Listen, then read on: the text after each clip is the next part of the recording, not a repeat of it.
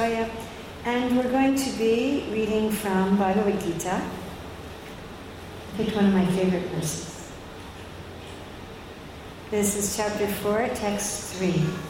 And in this verse we find the clue as to how to get spiritual knowledge and how to get spiritual realization.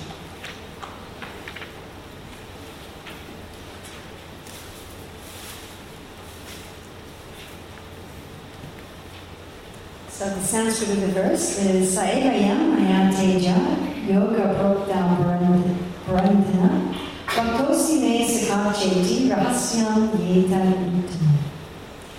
Very important Sanskrit word here is Rahasyam, and the other ones we're going to be looking at is Bhaktosi Me Sakacheti. So the translation that Srila Prabhupada gives is that very ancient science of the relationship with the Supreme is today told by me to you because you are my devotee as well as my friend, and you can therefore understand the transcendental mystery of this science. So the word Rahasya means mystery, and spiritual life is very mysterious. Right? It appears in our daily lives as if everything's just matter. Right? Unless we're trained or attuned to the spiritual nature of the world, we don't readily see it. I think especially in the modern age where the society, the schools, the governments have a very secular or materialistic filter on everything. So how are you going to see the secret? Later on in the Bhagavad Gita, Krishna talks about Sutre Mani Gana Iva. Sutre means a thread, and Mani is a pearl, Gana is a group. So Mani Gana is a group of pearls. Eva is like.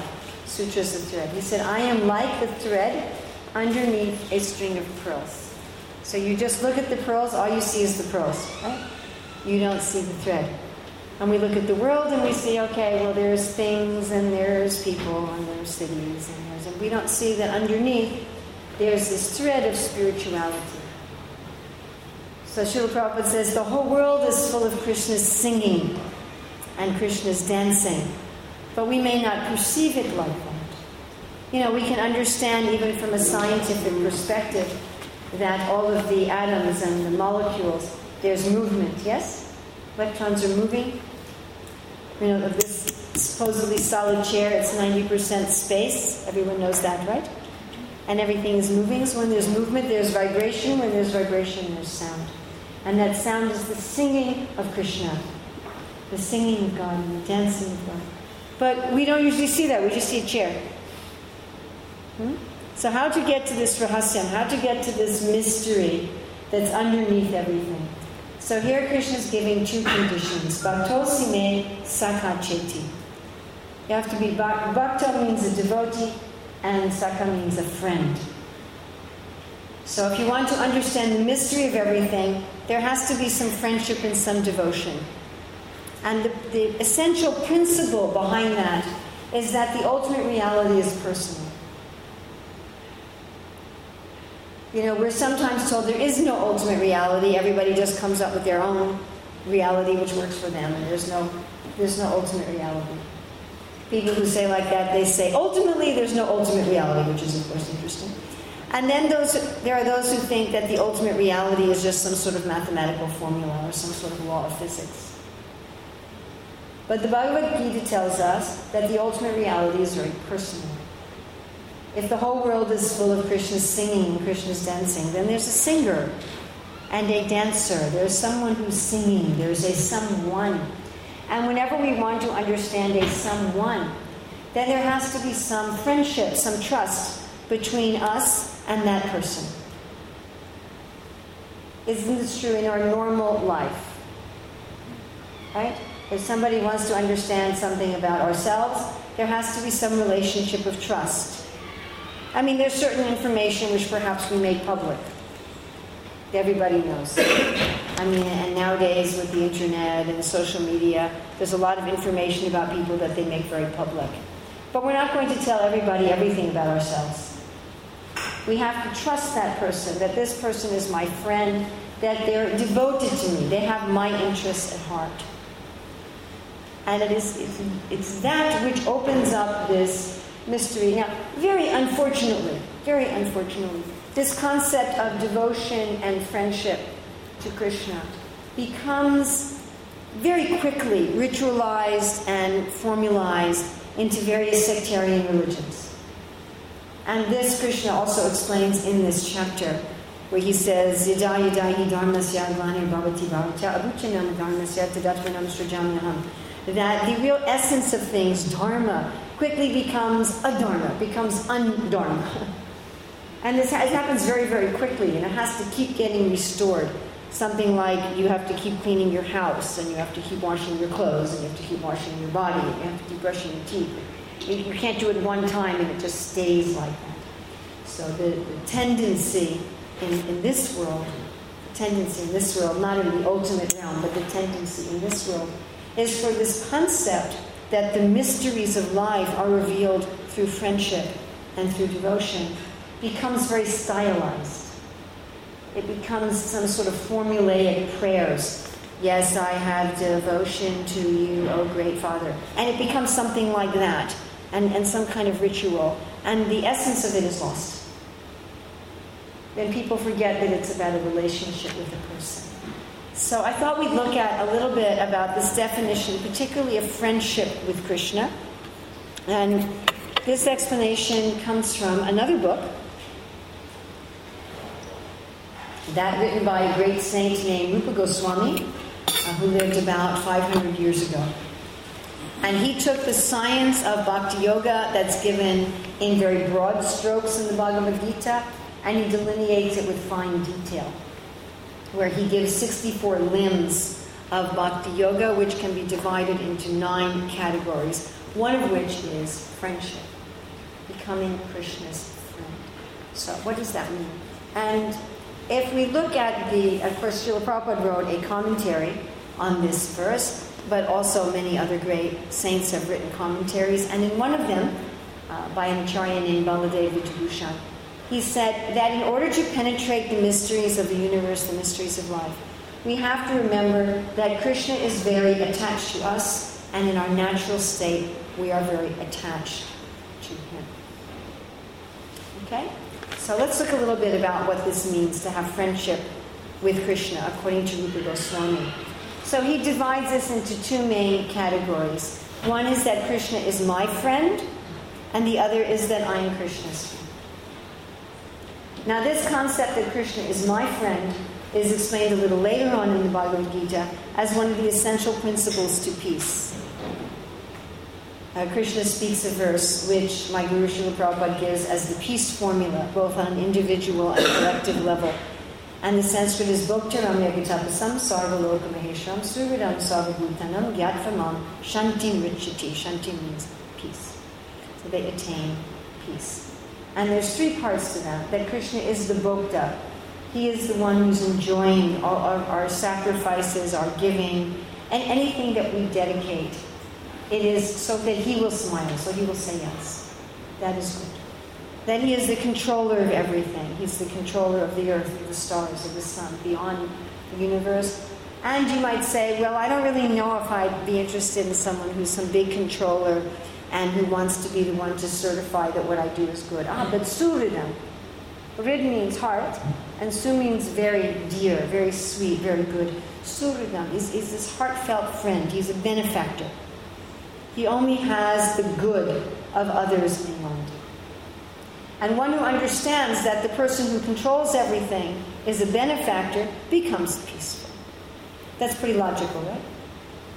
If you understand that somebody's running the show, that someone's in control of everything, and the person who's in control of everything is loving and kind and caring, then you have no anxieties. Something like the little child who falls asleep in the back of the car. Like they don't even know where the parents are going. Wherever they're going, mommy and daddy are in control and they're benefactors. So what to speak of someone who's really in control? Mommy and daddy are only limitedly in control. But what about someone who's really in control and who's a total benefactor? Mommy and daddy are limited benefactors, not absolute benefactors. So then one is peaceful. That everything that happens is for ultimate good and there's somebody at the controls. There's nobody who can act in any way. There's nothing that can happen that's outside of that ultimate good. Even if we may not be able to see that in our day-to-day existence all the time. That things may appear to us differently. We may say, wait a minute, this doesn't seem to be ultimate good. This doesn't seem to be ultimate good. And therefore we have so much anxiety. What will happen? What will happen? Will this happen? Will this be good? Will that be good? Will things work out the way I want? But if I know, hey, wait, somebody's in charge, and that person has everyone's best interest in mind. So that's Krishna is my friend. He's my benefactor. And he's my provider. He's providing everything that I need.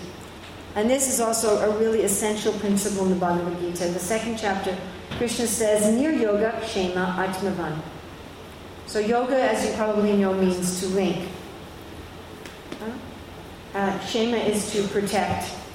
So kshema means what you already have. Yoga is what you don't yet have. You want to link with it. And he says, Nir yoga kshema. Don't worry about what you already have. And don't worry what you want to get. Atmavam. Atma means the self. He said, just be fixed in the spiritual self. Don't be concerned about protecting what you have and getting what you lack. Now that doesn't mean that you don't lock your door. That's not what it means. It doesn't mean you walk blindfold out into the middle of the street. But it means that that's not where your anxieties are. You're not worried about it. Okay, you do your duty in this world, but without anxiety. And how is that? So Krishna says later in the 9th chapter, Yoga Kshema Vaham Yaham. Again, those two words, Yoga Kshema.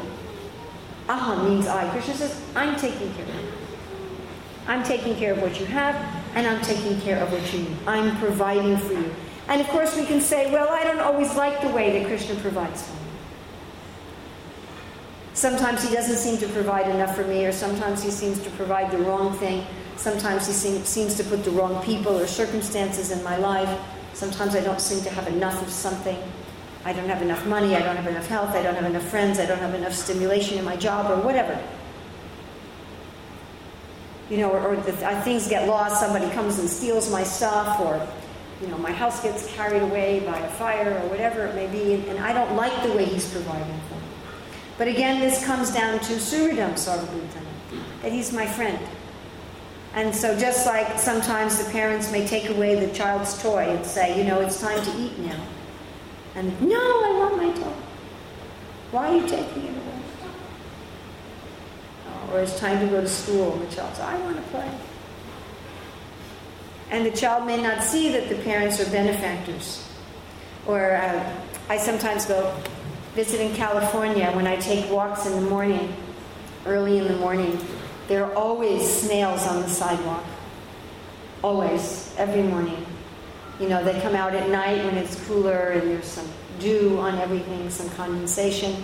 And as the sun starts rising and everything dries up, Southern California is pretty dry. So they have to find the grass. And generally the snails, you know they're going to make it, but sometimes you know they're not going to make it. Sometimes you see they've ended up on the road and they're going to go to the curb and there's just no way they're going to make it. As you're walking on the sidewalk, you see so many crushed snails, you know, crushed by people's baby strollers or on the street, crushed by the cars. So I would make the habit when I walked, if I saw a snail that definitely was not going to make it, I would pick it up and put it in the grass. Now when I picked it up and put it in the grass, to the snail that was a catastrophe. It was an utter catastrophe. You know, some monster from nowhere, some unseen, invisible monster is picking me up and flying me through the air to an unknown destination. And they immediately become frightened and they go inside their ship. But actually I'm their benefactor. But they're not seeing it like that. They're not understanding like that. You know, I'm sure you've all had times when you had an insect stuck inside your house that couldn't get out, right? And it's beating its wings against the window. And you know it's going to become exhausted and die of thirst and starvation, and it's just furiously beating its wings against the window, and you're doing whatever you can to get it to go out the door, right? Or sometimes you open the window and then it goes to the part of the window that's not open, and you get so frustrated, you're like, I'm trying to help you. And so that's really our position with relationship to Krishna. That the things we think in our lives, this is a catastrophe, you know, everything's being destroyed, I'm just being moved around against my will, and it's terrible. But when we have this confidence that Krishna is our benefactor and he's actually providing for us, once we let go of that anxiety and we have that trust, then we gain real peace. And one who feels like this sees that Krishna is providing both materially and spiritually. Now, of course, Krishna's main interest is to provide for us spiritually. Certainly, he's concerned to provide for us materially. Good parents want to make sure their children have enough playthings, but they're far more interested that the children have food and education, yes? And the parents will sacrifice toys for the sake of education and for the sake of a meal. All the toys are extra. You can have a room full of toys, but that's not the main thing. So certainly Krishna is interested that we have material prosperity. That's explained in the 3rd chapter of the Bhagavad Gita. That by living a proper life, the whole earth will be prosperous. But that's not his main interest. And the reason it's not his main interest may be very difficult for us to understand. And that is that this life is not real. It exists, but it's not what it appears to be. It's something vastly, vastly different than it appears to be. It really is a big collective dream. This whole life is something like a computer game. You know, a dream we know is not real. I mean, it's real in that it's electrical impulses in the brain. But we know it's not reality because it's not shared. If I dream about you and then I see you and I say, I had a dream about you, and we were eating together, and you say, well, I didn't eat with you. And that way we decide, I guess that didn't actually happen. The reason we think our life is actually happening is because I say we were in the room and you say, yes, we were in the room, and we all agree, yes, we were in the room. But Krishna says in the 5th and 13th chapter, he says, no, that's not what's happening anymore. He said the soul is just witnessing and not really doing anything. So it's something like a computer game. You're doing something. You're communicating to the game through the mouse and through the keyboard. But you're not doing what you appear to be doing. You appear to be a character in the game that's running and jumping and fighting and so many things. But you're not really doing any of that. You're simply witnessing. And you're communicating your desires to the game. And many people can play a game together. Yes, I've never played one of these games, but I've watched people play them. And many people are playing together, and they go to the same fantasy world together. And they have some sort of shared experience. So in one sense, you can say it's real. It's something. It's not that it's unreal in the sense that it's nothing. It's something. What is the game? What is it? What is it actually? You could say, well, it's the machine that's metal and plastic. You could say it's the electricity flowing through the machine. You could say it's the ones and zeros that make up the computer program. Right? It's something, but it's not what it appears to be. It certainly isn't characters running and jumping and fighting and whatever they're doing. It isn't that. It's something else. And most certainly, the people that are playing the game are not doing the actions of the characters in the game. You know, or another example would be if you're watching a movie with many people together watching a movie, and everyone is identifying with the characters in the movie. And when the character's in trouble, everyone's afraid, and when the character gets something wonderful, everyone is happy. But first of all, the movie's not really happening. When you're watching it, it's just lights on the screen. And even what you're watching, you're not watching something that was really happening. You're watching actors pretending that it was something. So something's happening. You can't say it's false in the sense that it has no existence, but it is not what it appears to be. And certainly, we as the audience members watching the film are not doing what the characters are doing. Although we feel their emotions through attachment. When they're happy, we feel happy. Yes. When they're frightened, we feel frightened. But it's not us. So this world is called the world of Maya, or illusion. Maya means that which is not. Something is happening here, undoubtedly. There's something. It's not that the world doesn't exist at all, and it's not that there's nothing happening here. But what's happening here is very different from what we really think is happening. Like the 3 different colored lights that combine on the screen, there's 3 different modes of nature combining and creating these illusory stories and illusory characters with which we identify. We are not these bodies, we are not these minds, and we are not actually going through these experiences. We are witnessing them, and through our attachment, we think we're going through them. And through our attachment, we feel, oh, now I'm in pain, now I have happiness, now I have this, now I have that. I mean, it is possible for anyone, just by going into deep hypnosis, to stop feeling the pains and pleasures of the body, or by going into a deeply meditative state. Anybody can be trained to do that in about a half an hour.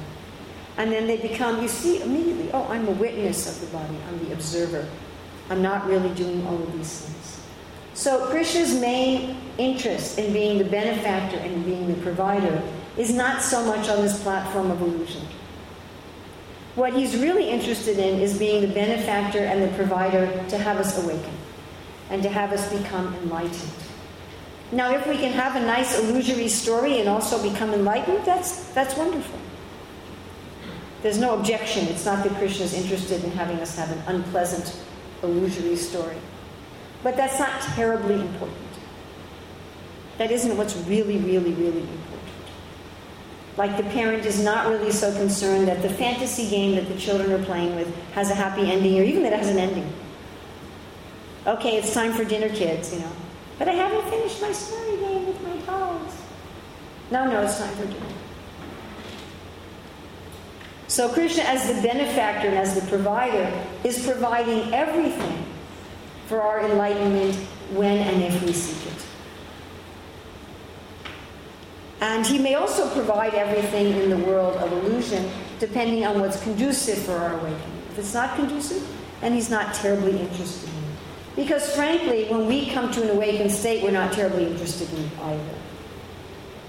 So one who sees that Krishna is my friend never gives up that shelter for some false material shelter. So one in materialistic consciousness takes all sorts of things as their shelter. Our primary shelter in materialistic consciousness is our body, our mind, other people, our family, our friends, other people of our same nationality, and our things. These are generally our shelters. But none of them are very good shelters. Is our body a very good shelter? Can you count on it? Is it always there for you when you want it? Always does exactly what you want it to do? No, I don't think so. Is the mind a very good shelter? Can you count on your mind, your talents, your memory, your intelligence, your knowledge? Is it always there when you want it? Does it always obey you, do what you want it to do? What about friends, family? Are they always there when we need them? Even if they want to be, are they always there? Are they always capable? Can we always depend on them? Do they always even understand what we want? Are they always even willing to give what we want? Even if they understand and they're willing, are they always capable? Any guarantee they'll always be there? Then what about our things? Our cars, our homes, our computers, our phones, our microwave ovens, things that we have. Do they always do what we want them to do? Are they always there for us? Can we count on them? So one who takes Krishna as the friend says, Krishna, you're my shelter. I'm not going to have the body, the mind, other people, or other living beings. Maybe instead of other people, one has a dog or a cat or a horse as their shelter. So our body, our mind, other living beings, and things as my shelter. These are compared to fallible soldiers, like plastic soldiers. You know, they look like soldiers, but they can't really do anything. They're not fully competent. So in this way, we take that Krishna is my friend. Krishna is my friend. That I trust that he has my best interests in heart. He's my benefactor. That he will never do anything to hurt me. That everything is happening for my ultimate spiritual good. And that he's providing everything that I need always for my spiritual enlightenment. And as far as possible, everything that I need even in the illusory world. And that he's my real shelter. He's always dependable. Krishna says, Iswar Sarvabhutanam Hridesha Arjuna. He's always within the heart. He's always with me. I'm never separated from him. No matter what I do, no matter what I think, still he never leaves me. I'm always in the presence of God. I'm never separated from his presence. I may be separated from a friend, from a family member. I may be separated from my machines. I may even be separated from my body and be floating at the ceiling in the hospital room or whatever. But I'm never separated from the Supreme. So this is the one side that Krishna is my friend. And really trusting that Krishna is my friend generally takes some time. It generally takes some time. Usually we're not so sure. Well, is Krishna really my friend? Is he really going to provide? Is he really going to be there for me? Usually we test. We test, and as we see that he's our friend, then gradually we trust more and more and more and more and more. And as we trust more and more and more, then he reveals more and more of the mysteries of the universe. Okay, but it's not one-sided, not just that Krishna is my friend. What about my being Krishna's friend?